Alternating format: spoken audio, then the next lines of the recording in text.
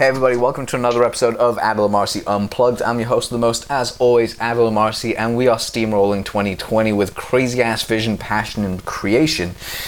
And that's why we've got my good buddy Adam Lewis Walker on the show today. This dude is literally known, like, I first came across him through Awaken Your Alpha, which is, again, one of the sponsors for the show, so awakenyouralpha.com. Go check him out.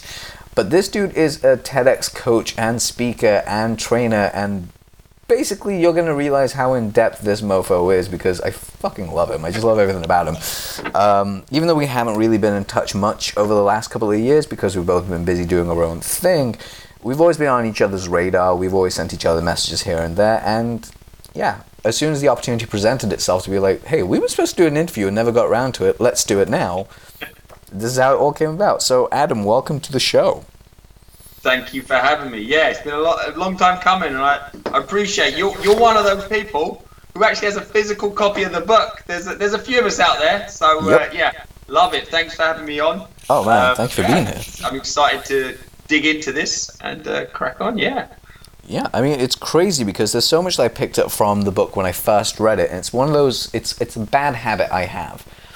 I'll read a book once, take notes on it, apply the book, and then never pick up that book again for a really long time. And then I'll come back to it and I'll find something completely new in it. It's like one of the craziest innovations of my mind, but at the same time it really annoys me when I want to keep reading a book and I just like, oh, idea, run. So yeah, I liked it as well. Like, yeah, you were the one who kind of said, I'm going to reread it or I'm going to read it again, and that's always a good sign. Yeah, it's a great book. I mean, one of the things I really, really got from this was, because again, you basically interviewed a crap load of people and shared your own insights in everything, which made it so powerful. And the crazy thing is, the more I read through it again, the more I'm realizing this is just more like a reference book for me than anything else at this point. Because I've read it through once, I want to read it through as a reference book. Okay, I'm not feeling all that powerful. I feel like, you know what? I don't know what I'm going to do with my day. Great. How do I find balance? Or my personal favorite, which is this is one of my favorite ones, and this is totally your fault because I only started referring to myself as an arsehole ever since I read your goddamn book, and that is arsehole, rich, poor, or nice and poor. And I was like, I'm a rich arsehole. I'll go with that. I literally wrote a whole stand-up bit around this, by the way, that I'm actually touring right now. That is awesome. I can't believe that. I'll give you guys a sneak preview if you're cool with it, but before we get into that, I just want to jump into this whole thing. When did you jump into TalkAccelerator.com, which, by the way, link in the description. It's Talk TalkAccelerator.com, which is, again, your place to go ahead and find out how you can get into TED Talks. Sort that shit out. It's amazing, you know. So good question. So Talk Accelerator. So you know me for a while. The questions I always got were, how do you do a podcast? How do you do a TEDx talk? Regardless of what I was doing, it was always, you pay attention to the universe. And obviously, by doing a podcast for 6 years, I think I was at a podcasting summit in 2017 when I was talking at it, and they said, if you've got a podcast, stand up. There's like 500 in the room, so like half the people stood up. Then it was like, if you had a podcast for longer than a year, keep standing. So a lot more people sat down. Then it was like, if you've had a podcast for more than 3 years, it got to that point, keep standing. There was 5 of us at a podcasting, summit. It was actually Podfest. And then the organisers looked around and said, right, these 5 standing are your podcast veterans. Ask them questions. Oh shit, I would have loved that. Yeah, and I was like, wow, to be a veteran. That was obviously like 3 years ago. So I did get a lot of questions, and I know a bit about podcasting. And I like to help people with that and with, helping along that lines. But when people ask me about TEDx and how I got my TEDx talk, I did it in 2016, I get even more excited. I get a little bit more excited. I think they're both impactful mediums. Obviously, I've done them both. But I get more fired up, and it's something that it's more of a challenge. I believe it's more of a challenge to land a TEDx and deliver it. I think it stretches it more than, a podcast. Podcasting is a lot of value, and it's, if you want to start a podcast, you do it, ultimately. Whereas TEDx, in my mindset as well, if you want to do a TEDx, you go and make it happen, and that's what the process is that's evolved. And so I help people with that, and over 6 months, a year, it morphed into the Talk Accelerator process and program. Because again, there are certain things that need to be done in getting a TEDx. And I felt at the time as well, there were not a lot, but there were coaches that were helping people get TEDx's that were very high-end, one-to-one. That was how they did it. And there's a space for that, and there's aspects, if you want to work one-on-one throughout the whole thing, that's an option. But there's also things that just need to be done. So instead of me telling that to individually to people over and over again, I started creating this resource, the training modules, and then just have been enhancing that over the last 18 months. And it's, looking for some, much like a TEDx talk, some special sauce. What makes it unique and different? And that's one of the best compliments, clients have said. There's stuff in this program and working with me that you won't get anywhere else. And I've used my background in podcasting to leverage that. And I have a podcast as well, the Talk Accelerator podcast, that literally is how to get a TEDx talk, that you can go in and get a short 18-minute interviews with TEDx speakers and TEDx organizers only about how they got a TEDx and what they did, what they would do differently, and really digging into that. Nothing about them, their story, and that's outside of TEDx. Obviously, it comes through naturally, and so that's kind of a nice addition to Awaken Your Alpha, which is a men's development podcast primarily, where we dig in deep to their whole story and get their resources and tales and tactics to thrive ultimately. So that's kind of how they fit together. If you wanted to sum up, Awaken Your Alpha is amplify your mission, and Talk Accelerator is amplify your message. So that's how they kind of the synergy of how they work together. That is incredible. And just a quick heads up, because people are going to be wondering, what's that sound in the background? That's my cat, not a human child. That's just my cat. That's what I first thought, yeah. Yeah, it's like, what the fuck is that, Adel? My cat. He's an asshole. He likes being on shows at times. It bleeds through.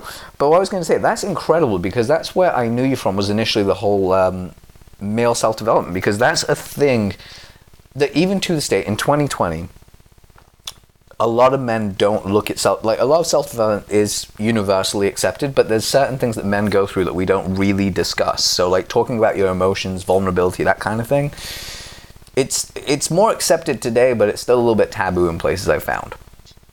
Yeah, 100%. Yeah, and again, we're going to touch upon that, but also the whole thing with and it's interesting the backlash sometimes you get. It's weird. I think if you put a woman's book out, well, there's hundreds. You go into a bookstore and there's a whole section just for women's self-help. Yeah, Jen Sicario, whatever her name is, like the person that wrote your whole badass thing. I'm like, what the? I would never think of reaching out to the author and saying, "Why have you written a woman's book? What about me?" I just think I've had, and I'd be the first to say I'm not on that level where I'm going to get so many people reaching out to me, but I've had people reach out to me and say, I think it's very sexist that you've written a book focused for men. Really? Like, wow. I find that hilarious. I really do. But one thing I want to jump back to for a second is it's crazy, even as a guy, if you put out a post that's vulnerable about yourself, the backlash you get on that shit. I wrote a post about I was going through a health, by the time the show comes up, my health thing should be fine. But while we were recording the show, I'm going through a health challenge. And I posted about saying, hey guys, I'm going through this thing, what do I do? And I had a friend of mine who's a little bit older. Actually, he's an acquaintance. He's a client and an acquaintance. Yeah. He's a little bit older than me. But I'm 30, I think he's in his 50s. Basically, he goes, oh, what's going on? How's your day? And I was just in that moment where I didn't want to talk to anyone. I was like, I'm busy, but I'm good. I'm just focusing on some stuff, but I'm also not feeling all that well. He goes, what's wrong? I was like, have you seen my Facebook status? He looks at it. And his response back, and this is what I mean by backlash, his response back was like, oh, I guess they used to make men a lot tougher back in my day. Whoa! And that was such a... What a loser. My brain was like, he apologized to me, he was like, oh, I'm just playing. I'm like... He's noticed. That's nuts. Jeez. I'm hoping that was banter. It eventually became but it was far too familiar for how little we knew each other. Yeah. I get it, mate, if you're one of my close friends, but you don't really know me all that well. The thing that I always tell people is that if I admit a vulnerability, and my friend Dov Barron said it best to me when we were having a call, he said, the one thing that I have a problem with is I will not tell you there's a problem until it's far too late. He goes, you won't tell someone there's a problem at level 3. You'll tell someone there's a problem at level 11. Like, out of 10, you'll tell them when it's an 11. Yeah. I was like, yeah. He goes, so if someone, like, that's what pissed me off. Is like, if someone says to me, like, they don't make men as strong as you, as, like, how they do anymore. I was like, bitch, I used to fight with a broken hand and a broken jaw, and I'd still win fights. Pain does not bother me as much anymore. Like, I'm older and I look after myself. I feel like shit, I'm gonna take time off. That's how it is. But that's what I mean. You get ridiculous backlash with that. And so that leads me to my first question is, how do men juggle that idea? And for the women in the crowd that are listening to this, please pay attention, because this will help you as well along your journey. It's universally advice that I imagine will actually be applicable. But for men, as they actually go out there and put their stories out there and create their vulnerability, how do they actually not so much face up to the backlash, but how do they do it in a way that doesn't intimidate them of the backlash that could possibly come their way? Good question.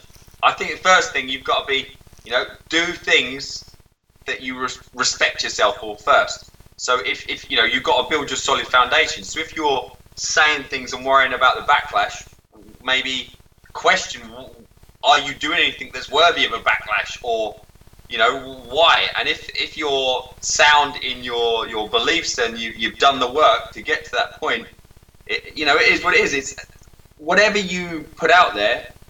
In some ways, the more you put out there, if people are listening in any way, shape, or form, then you're going to get backlash. If you've got a voice and you're putting on a podcast or a TEDx or writing a book, people are listening, reading, watching, because they want to know your opinion. So share your opinion, and that's the vulnerability in terms of not trying to please everyone, because obviously the States especially, it's so polarizing over here with stuff that goes on.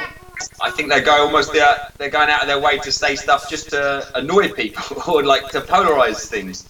So as long as you're not going down that route and just doing stuff for the sake of it to get a rise, or if you truly believe in it and you've done your work, you've done your research, I don't see a problem, but it's making sure you're coming from something, an opinion that fits your moral code. I think I put it in the book, your alpha code, so just doing the work to what are your agreements and what do you stand for, and standing for something, basically. Yeah, because you're saying, and again, my cat agrees with you, clearly meows of acceptance here, but it's one of those things where, like, I love the show Hamilton, and there's one lyric that's really powerful, which is like, if you don't stand for nothing, what do you fall for? Mm-hmm. I was going to say that, and I thought, I think it might even be in the book, but... Yeah, it is. It is in the book. And it's so very true. It's not just from Hamilton. It's a very colloquial saying, but, like, it's very, very, very true.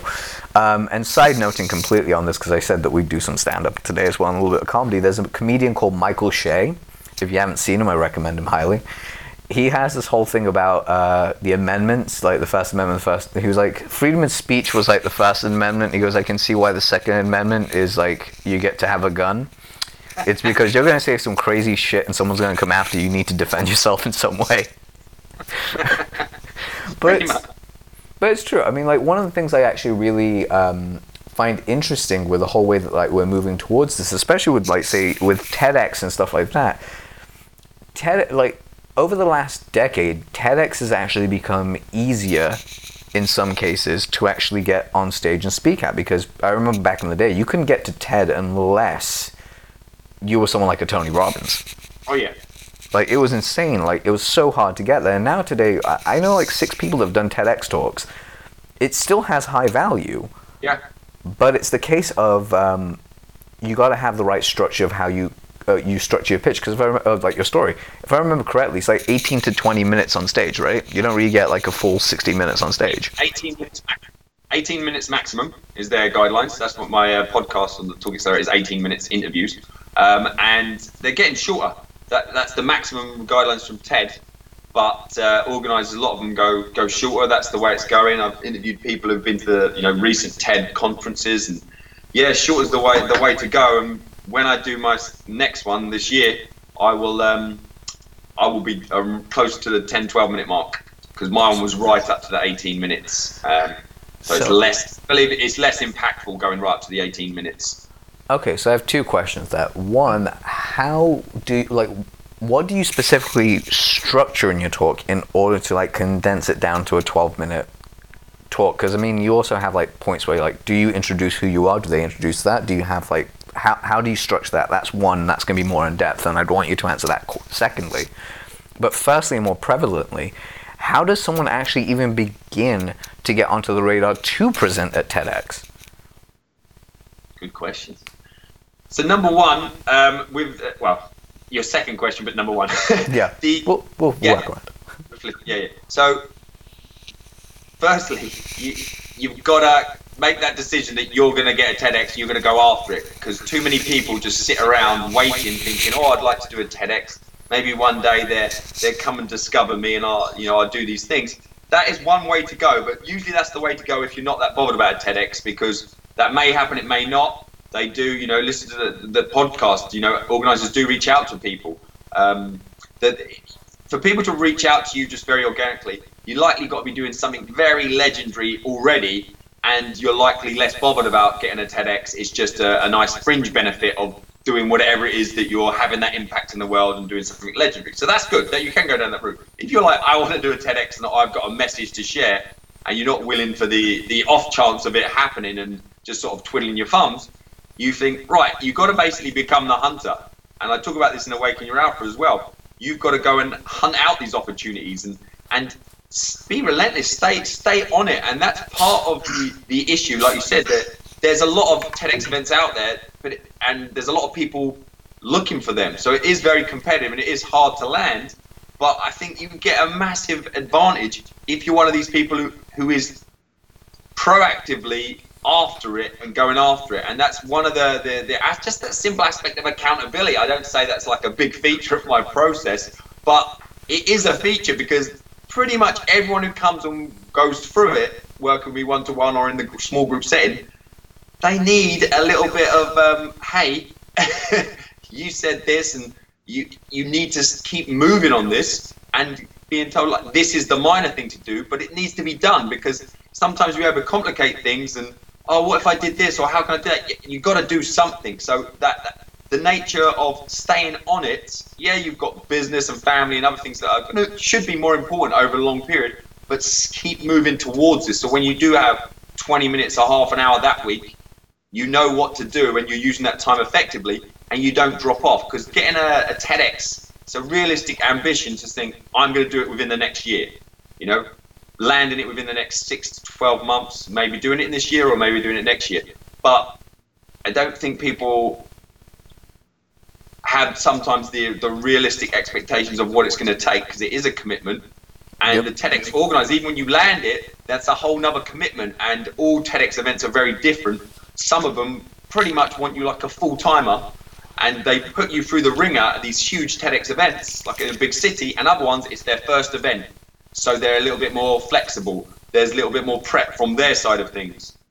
But you still get on the TEDx spot. And as you spoke about, the TED and Tony Robbins and big names, it still has the credibility, and it has the general public. It washes over. The TEDx brand washes over. And I'm not affiliated with them in any way, shape or form. And I say that quite often because their brand is so strong. They've reached out to me, and pretty much anyone I know who helps people prepare for TEDx's or secure TEDx's has been contacted by TED at some point and said, hey, you need to make it really obvious that you're not like a TEDx certified coach or whatever it is you're doing. And that just makes me like the brand. I'm a TEDx and TED fan to start with as well. So that would be the first thing. Cool. What was the second question? The second question, in order of the first, was how do you actually get your presentation down to actually include everything inside like such a short space of time? Yeah. Like inside 10 minutes. How do you do that? Because for me, I'm of the opinion that to give you an idea, you can literally wake me up from a drunken stupor. As long as you give me a time frame, I'll think of something to fill that time with. It's just how my brain works. You give me a 6-hour day, I can probably come with 6 hours worth of content. Give me 20 minutes, I can do it. But I need to know a format. So to do something like TED, where it's only like 10 to 12 minutes or 18 is the absolute max, how do you do that? How do you know exactly what subject you're going to speak about, and how do you condense it so it's impactful? Yep. So first thing, again, it's not the sexy answer, but work. A lot of work, because to do a 20-minute talk would take probably not half the work, but a lot less work than to do a 10-minute talk. The shorter the talk is, the more work, if you want it to be impactful and your best representation of you.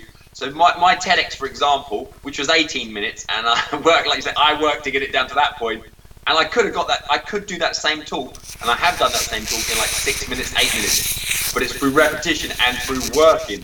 At the time, I thought 18 minutes, God, that's such a squeeze, and now I've used that same talk, that basically like a signature talk or TEDx talk, I've done that in like a 75-minute keynote presentation. It's like sort of the main thing for a big event, and it could have gone longer. And then I've also done it in, under 10-minute setting. So it's knowing just stripping it away of what is the core foundations of that talk. What is, what can be removed, what is supporting the talk, and what is best going to get your message across. So what are the essentials? So, for example, Awaken Your Alpha, at that point, it was 2016, and anyone asked me about what is Awaken Your Alpha, I could answer that in an interview. It might take a little while, and it was more vague. And then the TED platform forced me to, okay, what is it? Awaken Your Alpha is awareness, action, and ascension. So that's like a 10-second. So that maybe force you to, that creativity thrives under constraints, forced me to what is it truly about. And so that's the core of the talk, number one. And then it's, okay, what stories support this? What is beneficial? What do you want to say? And then you basically are weighing it up and stripping it away to the best stuff. And the more you go through it, the better generally it gets. So that would be there's loads of different structures you can do, but ultimately it's data statistics, credibility, a little bit of there, and then stories, up to 50% plus logos. No, sorry. So stories, and then you have the makeup. I think that the perfect TED, or some of the best TED talks have that 50% stories. They have a little bit of credibility, which is ultimately just to establish you as the person they should listen to. Why are you talking about this subject? So it could be like, if I was up there talking about podcasting changing my life, it might be worthwhile mentioning, not in a boastful way, that I have had a podcast for 6 years.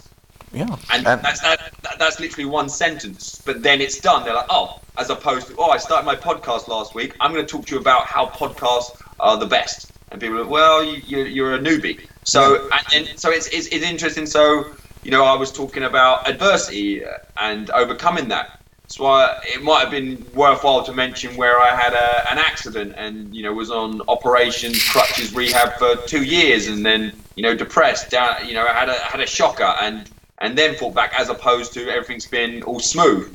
So it's important. So that gives you whatever it is. It doesn't mean credibility that someone's given to you, but if you're talking about a subject, an idea that's important to you, number one, why, and how has that affected you? Why are you talking about it? And that would generally come from your credibility. If you were talking about anything, it should be important to you. And so it's just that would be the credibility thing. And then the data stats. TED loves science to back up saying, so whether if you're saying, I think people are this, big data on the screen proving that, and that's where sometimes a slide can help you out, because time is limited. So as opposed to you explaining this findings from a scientific study and going through it all, it could be chucked up there, or you could just cite a study or something like that. But the data statistics to back up your argument, stories 50% for me personally plus, and then a little bit of credibility. And these ratios I talk about in my trainings. If you get it slightly wrong one way or the other, you've got a great idea, you've got the bones of a great talk, and then maybe your stories goes down to like 20%, and all of a sudden, unless you analyze it, you didn't realize it, your credibility that I just touched on is like 40%. You're just going to come across as arrogant and self-promoting, even if you're not. So it's little things like this that really make up the structure of your talk. Yeah, no, I totally agree with that, and it's very, very powerful. In fact, while you were speaking, 2 things I want to touch upon. One, I came up with the best fucking email ever for you, by the way. And I can give it to you if you want, and we can share it with the world, and they can see that this is like one that we've just done for you in this moment. And 2, it's scary to think how many people have like had a podcast for as long as they have. There's like a handful of people I know that have done it for as long as we have, because and it's going to sound really daft, but I didn't actually realize your podcast is 6 years old as well. I actually thought your podcast I knew it was around the same time, but I didn't know if it was a year older or a year younger. I didn't realize it was the exact same time as me. So, crazy fun stuff. But yeah, do you want to know what this email is? I've got to know now, haven't I? Yeah. So your subject line would be, what does tomato sauce and TEDx have in common? Right? And all you do is just say, like, the whole email structure could be something along, actually, fuck it, I'll verbalize it in a second. It's like, hey Adam, it's Adil here from, talkaccelerator.com or whatever it is if you want to put that in there. It's like, hey Adam, just today, real quickly, I was talking to my friend Adil on his podcast, and we came up with this whole idea of what really makes a TEDx talk work. What is it, that thing that really helps you stand out? And how do you get your long talk down to what it is? And there's something very powerful that I shared on there that I want to share with you, and it was this concept of boiling down your talk to the bare essentials that is the most impactful to your audience. And of course, if you've been a client of mine, you know I love ratios and working with things like that and making sure everything works out. But the thing I haven't shared with you is why you do it this way. The reason that you want to boil down your talk, the shorter amount of time that you have, the harder work it is to actually get the right essentials in. Why? Because creativity thrives under constraint, but more importantly, it's like a pizza sauce. It's like a good tomato sauce. Why? Because when you're making a tomato sauce of any kind, and you let that simmer, you mix it, you add the herbs and spices that you want, and you let it really condense down and really become a concentrated version of that, it not only amplifies all the flavors, but it makes every flavor profile far more impactful. So if you think about your TEDx talk as the sauce, and it's 90 minutes long, right now you just started cooking. You just put the sauce in a pan, threw some salt in, and let it sit. By the time we're done working together, that sauce is going to be a refined 10 minutes of beautiful flavor that you can put out there that people would actually go ahead and adjust, adapt, and enjoy. And it would only come away from working so long. And that is actually the truth of the alchemist's secret. The alchemist's secret is spending more time refining and concentrating what is great in your great in your work, or in gold, or in this case, in your presentation for TEDx. You can go out there and make it far more impactful. And if you want to do something like this, you can go ahead and try it yourself by trial and error. If you want to skip past that and have me coach you, click the link and let's talk. And granted, that's just like a whole little ramble of what I did there, but you can totally run those ideas through. By the way, that's just what I'm thinking. That came to me in this moment. I was like, fuck it, I've got to tell him. Please make sure that goes in the podcast, because... Oh, it will. It's staying in the podcast because it's one of those things I've said to people. It's part of my social media strategy for 2020 is my buddy Chris Taylor. If you guys haven't heard that podcast, I'll link you to it. He actually told me off when he was at my house. He was like, dude, it's like, what? He goes, your IG stories every day have to be, and I haven't done this yet, but it's like March is kind of my idea, is I have this weird ability that I can basically verbalize the headline, subheadline, and opening paragraph of any sales letter I need to get done or any email, don't care what market it is, in a matter of seconds. It just verbalizes and comes out. I don't think about it, it just happens. The case in point, another blog post I did, which was on, I did a presentation at Quantum Leaps, and I initially had 3 hours, then that got condensed down to 60 minutes. And Quantum Leaps, where's that? Oh, Quantum Leaps is my friend Yassine Dadabey's event. Like, it's a new company they've created. They did one in London. They've got another one coming up, I think, in Montreal. But the next one is in April, and that's in New Zealand. And it's a 10-day event. They do them at different levels. So you have like small 20-person masterminds or experiences. I think we might have. Yeah, I think I might have got some friends and crossed paths. I think I saw that you said the recent one was in London. Yeah. Because I was speaking at that one. It was Paul Webb's a friend of mine. Oh shit! No way. Yeah, Paul. I had him on the show. Like he was there, so you can ask him about this because one of the guys. I opened up the room and I said, "All right, someone give me a market to talk about." And obviously, when you open up a floor space, especially in England, you're going to get a dick or two. Basically, go ahead and drop something in there. And the old training is pretty much laugh it off, but find someone that's more suitable, right? Yeah. I don't have that problem. I'll take whatever you want me to, and I'll write a sales letter around it. So I said, okay, someone give me an idea, could be anything, And one of the guys I was getting to become friends with, Ben, literally yelled out, "Penis enlargement." So I just said, fuck it, let's go. So I wrote an entire opening paragraph, sales headline to a penis enlargement program that's natural in the space of 3 seconds. So Chris was telling me I need to do more of that. Yeah, no, it's good. It's good. Could be your superpower. It is my superpower. I can verbalize copy faster than most people can even think about it, which is lovely. But that being said, and I kind of want to touch base on this, is the idea of getting in front of, let's say you're someone like us who has a multitude of different skills because you had to learn them throughout survival. Yeah. How do you know what your actual main superpower and skill is? Because even in 2020, people still don't know how to find that thing they're really good at. They're like, I'm good at graphic design, I'm good at this, I'm good at copy, I'm good at blah, blah, blah. How do I do it? No, it's a really hard thing, and I think it's always an evolution, and that's one of my pursuits, is constantly just fine-tune that and refine it. The life is like a big version of a TEDx talk, ultimately. The better you can, refine that down and not give a monkeys about what other people think, and just, so you can be vulnerable and just get down to what it is you truly want to do, like to do, and are legendary at, and prepared to commit the time it takes to get to mastery as well as enjoying it. That is a constant thing, and it comes back to, you can do all these things, like all the things you listed there, but what do you really want to do? What are you literally world class, or at least prepared and willing to work to just keep raising your game in that area, so you can see the long game and where it's going, but you actually enjoy the day-to-day of that now, and the dedication that it's going to take to get legendary at that. So that's a constant thing, and it's why the first phase I talk about is awareness, and that's a constant awareness, because it can change.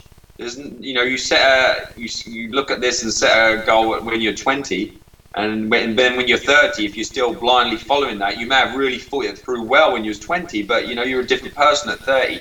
And I think sometimes people if they've done that, set these very big ambitions and goals, and then they don't reassess. So they might be chasing, basically a kid's 18-year-old dream when they're, 25, 30, 40, whatever. And if they make it, they might realize, oh, it's not really that bothered. It wasn't what I thought, because, you might have been, listening to your 18-year-old self or whatever. You might not have thought it through. Or society as well is another big thing. I felt a lot of pressure, not pressure, but I felt like it was the thing to do to, really dive into the podcasting space, in terms of, I can really help people who want to start podcasts. Is that the best use of my time? Is that what fires me up the most? Is that, there's a lot of people can help with podcasts, and so it's being aware and noticing certain things that fire you up, and like when you're talking about, you're doing the copy and doing stuff, like when people point it out and naturally compliment on you that you're very good at it, pay attention to that stuff at times, but also not just that, does it fire you up? So, and it's just you could very unlikely, people who are really in their zone of genius could have predicted exactly how that was going to look 20 years ago. And there's exceptions, obviously, if you were trying to go to the Olympics and you've been a child prodigy and you've been working on one skill for 20 years, then you could very much, that's what it is, and you go and do that. But for most of us, it evolves, and even for an athlete who has to retire or finishes that life, then you start again, and what's really important to you, and so that's different for everyone. Oh, I agree. I mean, one of the greatest examples of this is a guy called Vasily Lomachenko. I mean, that dude was, I don't know if you follow boxing, but that guy is considered by many as the greatest boxer of our generation. Oh, what weight is it? He's really light. I think he's lightweight right now. He started off as a super featherweight, but his story is amazing, because that's an example of someone that planned their career from a very young age, because their dad wouldn't let them learn how to box until he learned how to dance. And his dad made him learn how to dance Ukrainian dance, and as soon as he did that, he was like, right, you can learn how to box now. And then he had a ridiculous amateur career. He won double gold in the Olympics, in 2 different Olympic games. He had a 397 victory to 1 loss in his amateur career. So that's crazy. And then like he's only had 1 loss as a professional boxer, and that's because his second fight was for a world championship that he should have technically won, but he didn't. And since then he's just like gone on a 10. Like the quickest route of winning championship belts in 4 different divisions. He holds the title, and I think it's 3 years. He won in 3 years. He won 4 different division belts. Wow. By making them quit. It's amazing. So that's basically the power of concentration. And it's funny that whole like tomato sauce thing that I came up with kind of plays effect here as well. This is now going to be known as the Tomato Sauce Podcast, is the way it is. I'm kidding. It's just the way it is. I thought he was going to mention something about pomodoros as well. God, pomodoros is amazing. Take care of your tomatoes. I thought he was going to come at it from 3 angles as well. Now we have a third angle. You helped me with that. There we go. Third angle it is. But yeah. Yeah, okay. It's going to be fucking awesome. But yeah, so one of my questions, because I'm cognizant of time, one of the questions I really wanted to ask you in particular was like, for the people that actually haven't read Awaken Your Alpha, let's just put it this way. Low confidence, feeling like the world is against them, deck is stacked, which is, let's be honest, the majority of people, high anxiety, don't know what I want to do. They get this book, which I recommend you all do. What chapter or what part do you actually first direct them to? I'm only testing your skill here because I know it's your book and I think it'd be funny. I'm going to answer mine as well in this, so if you want, you can go first and I'll answer mine. Okay, the first obvious answer is at the start, because obviously I thought it through and put it in position, but I don't know if you give me you did give me quite a situation then. Yeah, honestly, start. So you said they're coming into it and they're having a bit of a tough time at the moment. Is that what you said? Correct? Yeah. Okay. Yeah. Back yourself. Section 2, action. In the under the mind. Yep. And then 76, back yourself.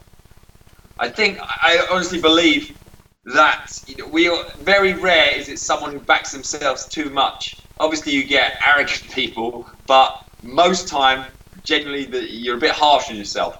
It's very rare that someone's, and this is like internally, because this is a book, you're reading this to yourself, where it's very rare that you need to be like, hey, I need to be a bit harsher on myself. I'm going too easy on myself, like mentally. Most times we beat ourselves up, we focus on the 5% failure as opposed to we've been doing really well, the small little, what you might call as failure or indent or something that didn't go as perfect. You drill into that and overthink it and procrastinate. You've got to back yourself. If you don't back yourself, how is anyone else expected to do that? If you're going to go out and, we talked about getting a TEDx talk. If you don't back yourself and you go in anywhere near a TEDx organizer, guess what? They're not going to back you either. It's done. It's over already. So it's just something we all need to back ourselves more. And this is in areas that are important to you. Obviously, I don't back myself I don't ballet dance just because you've been talking about it, because I've never really done it. And I don't have a massive interest at this point to do it. So I wouldn't back myself in that scenario. But when it's something that's important to you that you want to pursue and you want to progress, and the biggest thing that's going to hold you back is your fear of failure, fear of success, and just not having the confidence to, when you have achieved some level and that you're on that pursuit, to back yourself that you're going to find out what you need to know, and what you know at this point is absolutely fine. It's where you need to be in this journey, and you will get what you don't have if you continue down that path. But the thing that's going to hold you back is that lack of confidence and fear. And that's, the next book I thought of writing was literally around back yourself, but then a close friend of mine, or someone I know, they like the book as well, and they released a book called Back Yourself.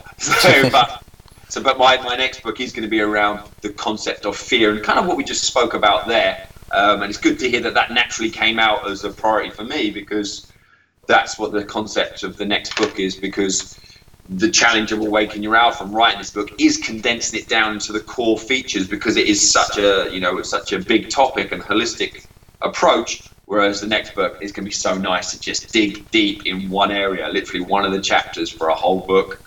That's nice. And that happens in your life as well, when you can focus in something you really love and are good at, or at least committing to be good and great and legendary at. That's so relieving, that you can let other stuff go that other people think maybe you should be doing, or you should be good at, or you should get this job, you should do this, you just let it pass, because there's so much opportunity out there, and trying to do everything is just not good.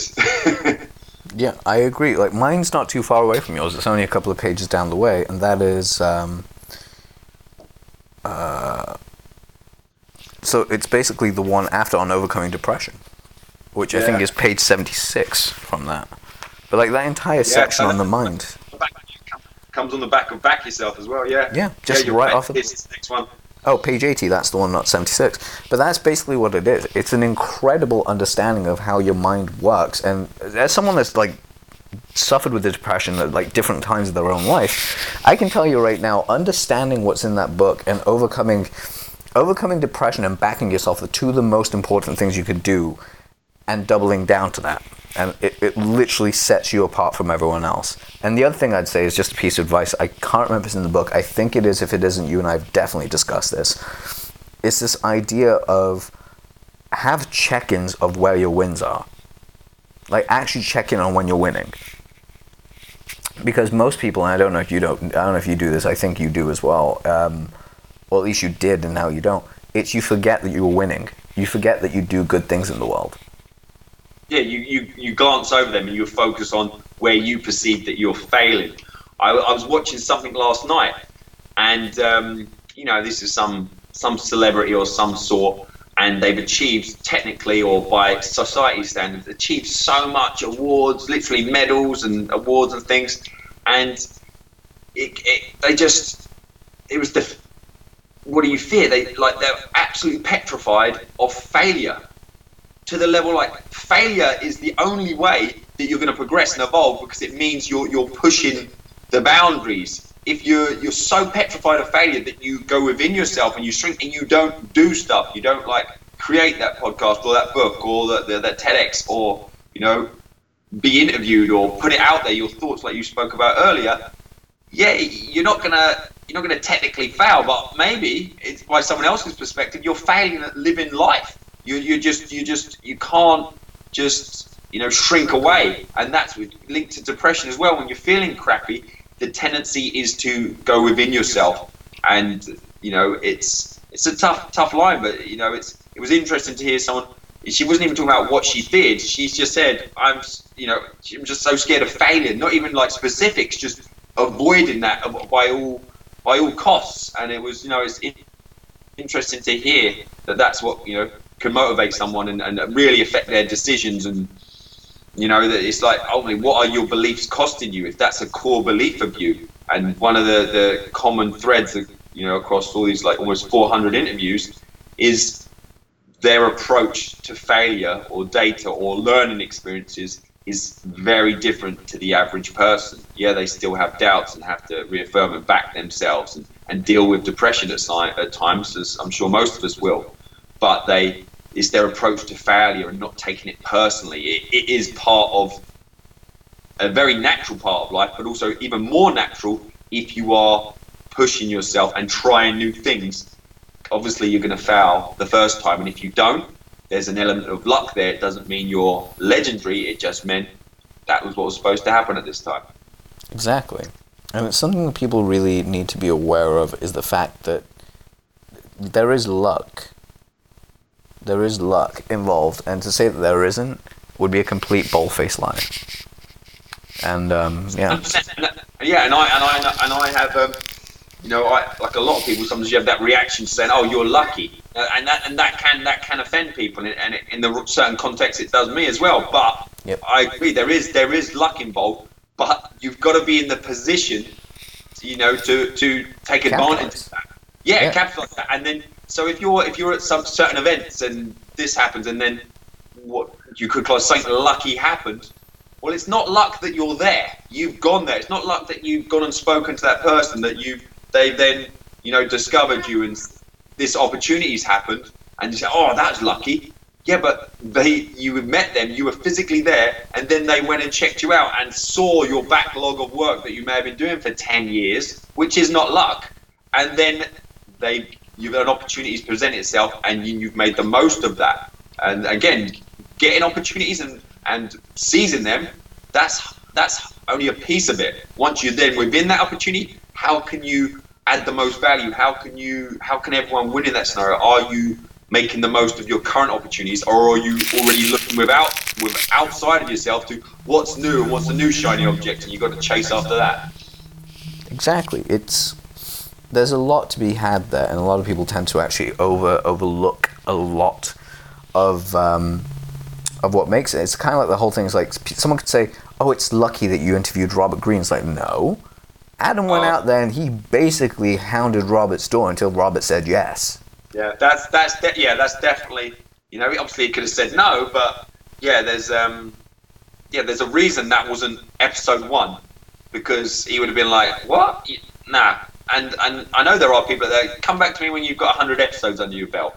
Come back to me, or just there's a long line of people who have been trying to get them on a podcast, or how can you add any value to their situation as well, and how can you support them, and to then the next level. I actually got Robert Greene to commit and agree to do a live event, sit down interview on a stage in LA. We had to cancel it in the end, which is one of my massive pains that when I think about that. But the fact that he did that, and he doesn't generally do that, that was there was work involved in to get into that point. So yeah, I completely agree. Oh yeah, for sure. It's kind of like a great example would be on a lower scale is my buddy Chris McCombs. It took me 7 years of asking. 7 fucking years, and then he finally said yes. Yeah, I've never had him on my podcast, but I know I've met him, and I'm aware of him. He's a good dude. Yeah, fucking huge though. Yeah, he's a giant teddy bear. Yeah, I lent him my laptop at a presentation like 5 years ago because something died. So I was like, yes, but I was there luckily in the right place, right time to help him out. See, that is luck. That to me would be classed as luck, as it's a random event that you can't really prepare for, but you're just, like, the preparation is, you were there. Yeah, and ready. Obviously, I'm sure there's lots of other people who could have lent him his laptop, but, he needed a help, and I was like, here you go, sort him out, so you probably doesn't know me for anything else. Like, didn't you lend me a laptop, like, 5 years ago? That's probably it. Oh, definitely. It's kind of like one of the most ridiculous things is when you actually have that conversation with him and you go, holy shit, you remember a lot, and he does. Now, because again, I'm cognizant of time, and there's one of my questions I really wanted to ask you, but, I'll get that from you another time. The key thing I really want to ask you more than anything for my listeners is when life kicks you in the nuts, like really knocks you down, and again, we've talked a lot about depression and mindset and all this, that, the other. What is your go-to routine to, like, get yourself back on track, like, in 2020? Like, what is Adam's routine? Oh, yeah, I haven't had the routine question for a long time. It's evolved, and you have these visions of what you want it to be like, or how you can improve and enhance it. Currently, and I'm definitely not immune to the mental side of depression and ups and downs. Definitely not, but one of the staples, even when I was really struggling, I always kept the physical side of things moving. I know for a fact if I don't get some kind of physical exercise activity workout in the morning, that's generally not going to be the best day, and I can try and kid myself, and then by the end of the day, I think like yesterday I was a little bit light on the exercise because of certain things. I know it's not sustainable, and I couldn't sleep particularly. I had, number one, too much energy. It was definitely not like an optimum scenario. So my general daily morning routine, which I think in the morning is very important for me and for most people, but there's always exceptions. I get up, I do the coffees, organise my boys' breakfast. We have some little time there, and do the school run. I take them to school every day. I drop them off. I take my book with me. It's actually in the car most of the time. I have a specific book that is in the car. Which book? So my go-to one for that, I get to actually the one that's in the car that's been permanently in the car. That I've read that. I reread pieces of it. I dive in and out. The Daily Stoic by Ryan Holiday. Oh my god! Okay, real quick side note, because I know we're talking about your thing, but I just want to touch upon this. How creepy is it that motherfucker knows exactly what you're feeling on a certain given day?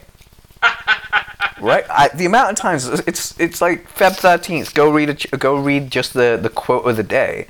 And I'm like, that is so right for right now. What the shit? I need to actually hear this right now. Yeah, and Ryan Holiday, he agreed to an interview years ago. I still haven't pinned him down. It was actually off the back of Robert Greene recommended him as his like prodigy. But no, I love his stuff, and there's a very stoic theme through Awaken Your Alpha, and there's likely to be more of a stoic theme through the next book as well. But I love that stuff, and just so as part of the routine, so I drop them off. I live basically by the seaside town, but it's the Great Lakes up in northern Michigan. So I drop them off. I drive down to the lake, depending on the time of the year. Generally, I park literally on the water, on the beach, bump up onto the sand, just looking out across the ocean. But it's the Great Lakes. You can't see the other side. Beautiful. And I read from that book or that. Yeah, that's usually a shorter one. But a daily read is one of my favourite parts of the day, and it's that time. It's that mental recheck. So I say a daily read is not just a blanket, this will help you out. It's important what you're putting into your mind on a daily basis in terms of perspective, resetting, and just putting good stuff in there, like you put, or if you've got any sense, good stuff into your body physically in terms of nutrition. But, something like the Daily Stoic, I stumbled across that 2018 when I was back in England, actually. No plans, just went into bookshop. Again, when I go into bookshops, my mindset is I'm looking to not buy books because we buy so many. I saw that film, I had that, and I was actually at that time, that was 2017, so 2018, and so the book hadn't come out yet. It was in quite a critical and a tough time going through that as well. I was in England through December for a whole month. It was very, very dark and dreary at that time. And he says this to a person that still lives here. I know. The December, January is not like if you've got anyone to buy seasonal affective disorder and stuff like that. Which I definitely was prone to that. And my December, January, like now, everything is white. Like you painted the room white and emulsion. It's so bright and sunny here because it's -16 today, but it is so bright. It's so light, and it's just lovely going out there because you wear the right stuff. But yeah, so back to the routine. So so I read that for a year. I was stuck to that, and that really gradually, it's that daily, just little touch. No one can give an excuse that you haven't got time to read half a page a day. So that is literally, most of the pages are like half a page. If that. A quote and just a thought of the day. And that's, in terms of philosophy and stoicism and stuff like that, it's important to practice it. Obviously, that's the only way it's going to have any effect. You can't just read a book and think, I'm a philosopher, I'm a stoic. The fact that minimum that if you did it properly, that's over a year, and so you take one in and you're thinking about it, how's it applied to you? How can you physically apply that in what you're doing in life? So that was a good book. So I read that, very powerful for that first year, and to much that I rolled onto, and I continued reading it the second year. Much like most things. You need to change it out. Motivation and inspiration, it's like washing, For that book is still impactful for me, but obviously if you just repeat, then its influence or impact on you is gonna lessen. So, one of the books I'm actually enjoying this year so far is in a completely different way. Is 12 Rules for Life, Jordan Peterson. I got that for Christmas. Yeah, I got that. That's a good one. And Principles, Ray Dalio. I started reading that before 12 Rules for Life, and that kind of 12 Rules for Life kind of jumped over that one at the moment. But yeah, so I do a little read, have my coffee. Depending on the weather, I may go for a walk along in and out the woods along the beach and back, or a jog. But generally, I come back, or I used to more go direct to the gym after that and do 40 minutes max of resistance training of some sort. Now I have my home gym lifting platform, rings, full setup here, and at the moment I'm working out at home, and I love that. And then again, sometimes this is where it's evolved, the benefits of a sauna, an infrared sauna. So I in the last few months I finally got the master plan. So I got an infrared sauna, and so maybe I flick that on while I go have my 30-minute, 40-minute workout, jump in the sauna for 20 minutes, and again maybe that's once or twice a week, the sauna bit. And then generally this is all done and I'm ready to crack on. 9:30 is when I crack on with work. Maybe if it's a sauna, then I have a brief warm shower before, dry off. So there's no you're helping the sweat come, so you're completely dry going in there and get the temperature up already before you go in, and then ice cold shower afterwards. If I do that, again, not something crazy length, just a little bit of a shock for a while, and then crack on, and I'm in a good position at that time. I know there's room for improvement with the second book. There's a slot between 6 and 7 that I know could be a golden hour for me in terms of getting this book written and other things. But generally, I work on an average day. It might be 5 hours of solid work though.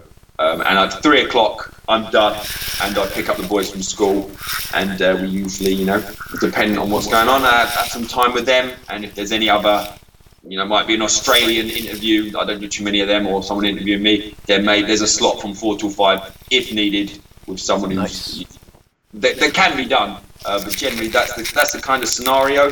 And I coach my son's basketball team as well, like 5:30, 7 o'clock. So yeah, just the days like that where you kind of get that balance and you kind of get a lot of things covered, but not too dominant in one area. The days at the end, I satisfied, and you feel that was a great day. And if you can focus on just what can you do to make today great in terms of where you are and what you're doing and the situation, not what you wish it would, but what can you actually do? And if you can answer that question and actually physically do it, so even if it's late in the day, what can I do today to make today great at this point? And it's like call someone and have that conversation or go for a walk around the block, then you do it, you have a great day, you start doing that, and then before you know it, it's an accumulation of great days, great month, great year, great life. Yep. That's what it's just being more present. That's always true. I mean, it's really, really powerful how that actually changes. One of the things I always add in for my own stuff is make a list of all the things that make you happy. Yeah, the gratitude stuff is, Not so much the gratitude, but like just the stuff that makes you happy. Like I realized that I wasn't doing this when I got into one of my depressive funks. Was I was working so hard that I actually hit a point of burnout. And of course that, like your mind wants to go somewhere, but your body's tired and you can't really do anything. It sucks. The thing I found was I was not replenishing any of the creativity that I did for me. So I wasn't drawing, I wasn't cooking for myself the way I was cooking for sustainability. I wasn't cooking for love. Yeah. Like, people get mad at me all the time about this, but I fucking love making homemade pizzas. Like, genuinely love making pizza. We've talked about pizza a lot today, but the reason I love doing it is because there's like a level of stress relief when you're making your own dough, and it's actually healthier for you because you're not using sugars, you're keeping everything pretty natural, because my pizza sauce is just salt, tomatoes, and black pepper, and a few little bits I add in as well, but no sugar. And like, same with the dough. And my cat seems to be seeing an animal or something because he's trilling in the background. Cat sounds like being strangled. Oh no, he's just trilling in the back. He's too far away for me to do that. Usually if I'm sat here, he'll jump on and go on camera, and that's always fun. But anyway, real quickly, because I know, again, cognizant of time, but I got to wrap this up very quickly, and we've gone a little bit over, so I appreciate you being here. And that is something I want to tell everyone to go do right now, is go check out Adam's stuff. Like, seriously, you've seen just a smidgen of what this guy's brain is like. We've had some fun, fair enough, but he goes into way more depth. Pick up Awaken Your Alpha if you can. If you can find a physical copy, go for it. Amazon, always a good place to go. Or message him, because that's another way of doing it. Go to talkaccelerator.com, subscribe to his podcast. Basically, use Adam as one of your 5 rotational motivational pieces. Because the way I see it is that rotate him out with other people, but he will keep you on that accountability because he's just consistent. That's what I love about you, dude. You're consistent in how you are. And even when you're not quote-unquote consistent, you find a way to get back there very, very quickly and like floundering around for months on end. Which is brilliant. I appreciate that. And that linked to like what we said, like something like the Ryan Holiday book. I absolutely love it. And I like the way you said like rotation. I think that's important as well because his stuff is powerful. But if I read the same book year on year on year, it slowly diminishes in terms of its impact. It's still a legendary book. It's just simple in its setup, but for me that really helped. And in terms of the book, if you want to see what people have said about it, and that's that's the greatest marker for me in terms of the feedback is just go to ayalpha.com/book, and it's got what women have thought about, what men have thought about, their feedback on it, and it's filled with 32, 33 specific actions throughout the book. If you talk about losing it, like a reference on what can you physically do or instantly that daytime now, kind of not this like wishy-washy, oh, this is a great idea, and it's more about how are you going to action it, and it take something from that book that is actually going to enhance your life and improve things for you. And again, that's by your definition and your standards. Pretty cool. Very, very powerful too. So guys, go check that stuff out. Adam, it has been an absolute legendary pleasure as always to have you on the show. Guys, please rate, comment, subscribe. Go have yourself an amazing weekend and listen to this. Please really get into it. I know there's some jokes and some fun, but there's a lot of great content on this episode. As always, I'll see you next week.